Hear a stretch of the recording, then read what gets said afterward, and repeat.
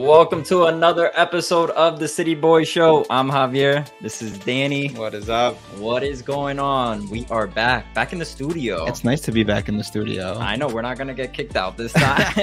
We've been getting kicked out of like these stadiums all the time. They're just like grilling us, like, can you guys just leave? The game's over, bro. And not only that, but when they haven't kicked us out, you can see the eyes. Like, why are these guys here? What are they doing? They're not real reporters. Like, look at the cool background. It's the stadium. We got to do the video here. Yeah, they're done with us. They just keep grilling us. Especially at Red Bull.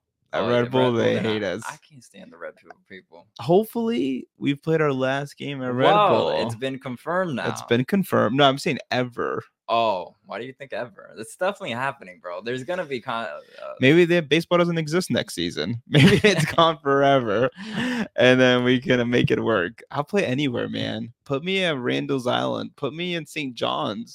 I don't care. Just don't put me back in New Jersey. Seriously, I don't want to go to Jersey. If it's a football game, I'll go to Jersey. I don't even like the Jets or the Giants enough, or the Eagles to make that trip. Bigger star right now, Taylor Swift or Lionel Messi in the United States right now? I think it's got to be Taylor Swift, homie. She's everywhere. It's almost annoying. It's almost like football. You know what I think messed it up is like the social media teams have also for the NFL have taken over Taylor Swift. So it's just too much Taylor Swift. No, talking about that. Taylor Swift. So while we played Messi, obviously, everybody. Well, we played InterMiami. We didn't play Messi, but you get it. Yeah. It was basically we were playing Messi because every 5 seconds the screen was on Messi or Jordi Alba. And like the dude you couldn't even get a right shot of Jordi Alba and they were still cutting to him. It was like 2 little kids at one point. I'm like, what are we watching here? Why are you not throwing this out? I get it. Messi's in the stadium. Yes, that's important. But let's not cut to him every 5 minutes. I know. I'm missing valuable game time to see what Messi go. we gotta do a tracker on how much they play Messi throughout the game versus how much they play Taylor Swift at an NFL game. Oh, that's a good idea. A good one, right? Do you know actually someone got kicked off an airplane because while they were waiting for the plane, they took a shot every time Taylor Swift showed up on screen. No way. And they were trashed. That is crazy. We should do the same for Messi. How did they get the game on the plane ride, though? No. It was before the flight. They were watching the game. Damn, that's a great game, though. All right, live show next time, a Messi game, and it's a drinking game. All NYCFC fans invited. That would be awesome. All right. No more having fun. No. It was a draw. You know, we've been undefeated in 6, but somehow it doesn't feel like good times. Yes, undefeated in 6 because we only won 3 and we drew 3. And those draws keep feeling like losses. And this game in particular was one of those big ones where it's just like, it was playoff atmosphere. This felt like win or go home. This is our moment to shine in Miami that all eyeballs are watching. It's a big, big game. And not only that, but the cards were in our favor. Messi wasn't playing. Jordi Alba wasn't playing.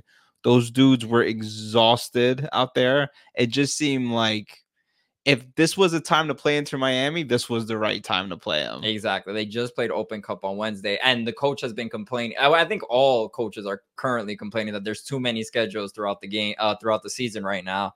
And he says their guys are tired. Did you hear Andre Blake? He was saying, or Balake, my bad.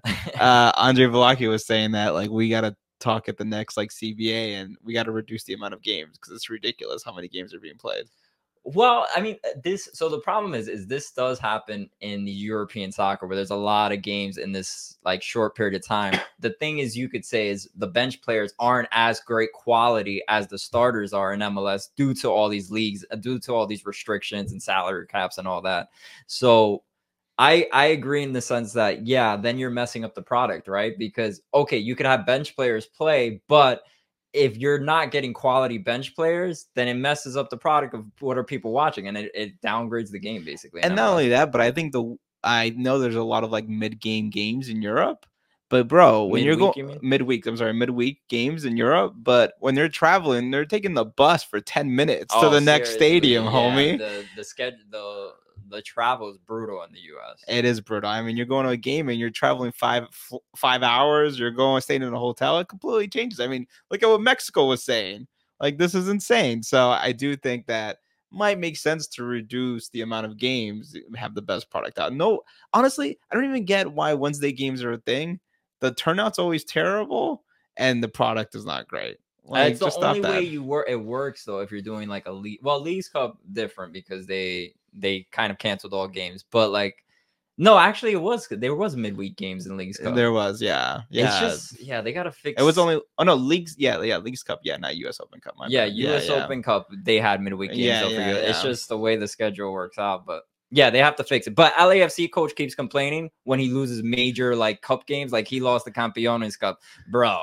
That's your fault. Like, you can't keep blaming you. Okay, you can blame people being fatigued, but you also have to take accountability for just not performing well either. Agreed. You know what? I thought another just coach talking that it was interesting this week was did you see Cincinnati won the Supporter Shield? Yeah. And dude said Supporter Shield is more important than the MLS Cup. That's outrageous. Also, I like to point out, somebody on Twitter mentioned, I'm sorry, I don't know who it was, that every person who says Supporters Cup, Shields Cup is better than Supporters has never won the MLS Supporter Cup. Shield. Sorry, Supporter Shield. No, is it Supporter Shield? It's the Supporter Shield, yeah, and the MLS Cup. Okay. They've never won the MLS Cup, the team that's won the Supporter Shield.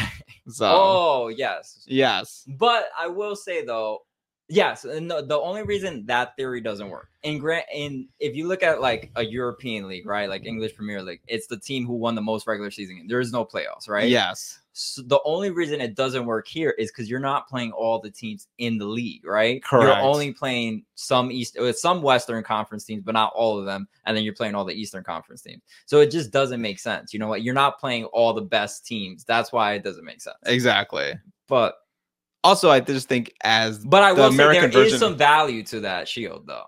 I saw someone, Irving, remember he used to be on the Forever Pod, said he would rather have 4 Supporter Shields and 4 wooden spoons versus having. Wait, what are the wooden spoons? That means you got last place. Oh, okay. He would rather have 4 Supporter Shields and 4 wooden spoons than like having an MLS Cup. An MLS Cup. Nah, and just one of the 8 seasons. Nah. I disagree. Yeah. No, because the MLS Cup is so fun, though. I get it. Like, well, we're gonna see this year. We got to talk about this playoff format eventually. Well, let's not even jinx it. We don't know what's happening this game. Let's get back into NYCFC versus Miami. So we talked about their lineup. First thing we see, no Messi, no Alba. We're feeling a little good about ourselves. But let's talk about our lineup. This was basically the same lineup as the game before, which we were all calling for, right? It's like, don't change what's not broken. Exactly. And not only, and it's been hot. And I think this is the part of the season where you have to solidify the lineup, right? Like, if we make the playoffs, we got to make it with a team that meshes well together. And this is the team that's been winning. Jason's been hot. Pereira's been hot. Talas Magno came in, and I'm really glad he got to start again. And he played really well that first half. So I had no concerns about the lineup. What about you? No, I completely agree. I was excited because I was like, please don't change anything. He gets a little crazy with the changes sometimes, Nick Cushion.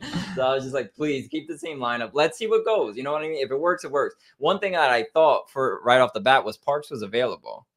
Now, how does Parks fit into this lineup? Well, it's weird because, right, like you don't really have a spot for Parks in this lineup at this moment. Yeah, I mean, would you choose Parks over Sands? You can't sit Pereira. He's just been too good. But what about Sands? I mean, that's the only person you could sit, really, right? Yeah. It depends if you want to be more defensive or more offensive, right? Because Parks is going to bring you more offensive ball. Yeah. But whatever. Let's get into that later.